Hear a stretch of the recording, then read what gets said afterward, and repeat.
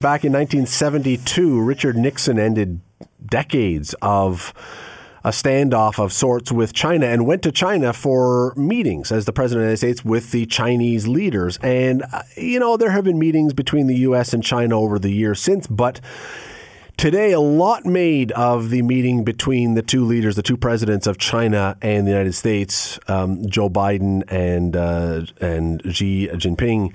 A lot of talk about what this was going to do. Well, they met for 3 hours today. Was it a historic meeting?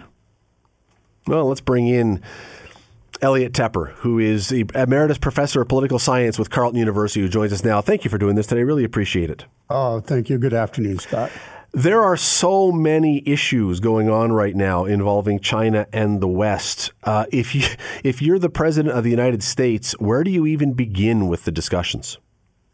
First, you have to have a discussion, and that's the historic nature of what we're talking about today. This is an actual face-to-face, in-person summit meeting between the two most important powers on the planet.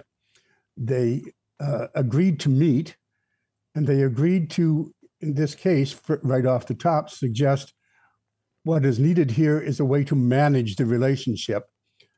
Will there be an inevitable war between the two powers? That is the status quo power, the current leader of the world, that is the U.S., and a rising power. This is historically a recipe for war. And this is how major wars start, but these are two nuclear armed states. They are both advanced powers. So what was going on today was first and foremost an effort by the two sides to say, we wish to manage this conflict. Joe Biden was very explicit about it. We will compete a lot, but we will not go into conflict as a result with China. And China in turn responded by saying that we have no intention, and they put it in the kind of the historical context I just mentioned. We have no intention to upset the existing status quo nor interfere in the internal politics of other states. So this was right off the top a way to reassure each other that the world, and they each said this as well, the world expects powers such as us, the major powers, to find a way to manage the relationships. And that was the kickoff for a more detailed and, as they put it, candid discussion, which means it was pretty rough. Elliot, with that last comment, though, where you say that where they're not going to get involved or interfere, is that even remotely plausible? We've had a series of stories here in Canada over the last number of weeks about them funding candidates to run for office in our federal government to be able to impact on what our government does to benefit China. We've had stories of police stations being opened to arrest dissidents. Right. It doesn't sound even the least bit plausible that when they say something like that. Yes. Joe Biden, in effect, was telling China, we know what you're doing, stop doing it. He didn't put it quite that way, but that was part of a subtext of the text. The behavior of this superpower as it has emerged, that is, how it emerged and how they behave now that they are clearly a superpower. That's why this summit was so important.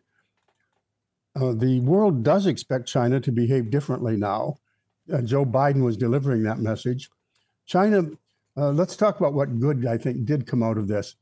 The two states agreed that they had to find a way to manage and not go into conflict. They also did something very important, I think. They agreed to reopen communications at all levels in order to deliver the kind of message that you just alluded to. If Joe Biden and the West wants to deliver that message, you have to be able to talk to China. China had broken off a lot of the normal lines of communication between the two states at the time of Nancy Pelosi's visit not long ago. This is now being reopened. They're now going to set up working groups. The Secretary of State of the United States is being sent to Beijing to follow up immediately after this. I think something else very important that came out was a statement by the two states, that is China and the United States, directly relating to Ukraine, that nuclear wars cannot be won and therefore they cannot be fought. This was a message from China as well as the U.S. To basically stop talking about nuclear war. It's a bad thing. So there are some positive things to come out of it. Yeah, but let me jump in for 1 sec, though, because when they talk about war, they also said, she also said, Taiwan's independence is not, that's a breaking point. If the U.S. were to get involved, they say that's as irreconcilable as water and fire, that is a red line in the sand, that they will not allow the U.S. to get involved in Taiwan's independence. That seems like an essential part of the U.S. and the West's view of how the world is to be. Yes, Xi Jinping said this is a core interest. Right. A core interest in the relationship. The Taiwan issue is going to be a flashpoint. What was said at the summit was Joe Biden said, we've not changed our position. We recognize what was said before, that, China has to, we recognize that the situation should stay as it is, the status quo. Basically, Xi Jinping is saying, don't encourage independence. And Joe Biden is saying, well, we're not going to encourage it. But he's made it very clear several times that the United States position is that, yes, the U.S. might very well come to Taiwan's aid. Strategic ambiguity is thinning out in regard to Taiwan, and it is clearly going to be a flashpoint. Just before we go, one question about Joe Biden going into this. In previous meetings, well, let me say this. There are those who have looked at Joe Biden in recent years and said this doesn't necessarily look like a man at the height of his acuity or strength.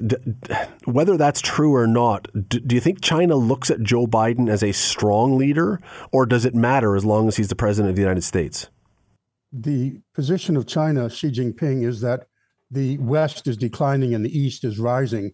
And this is the precise juncture at which these two leaders, who know each other very well, they've dealt with each other over the years, and 5 times they've been doing these Zoom meetings. So this is a face-to-face.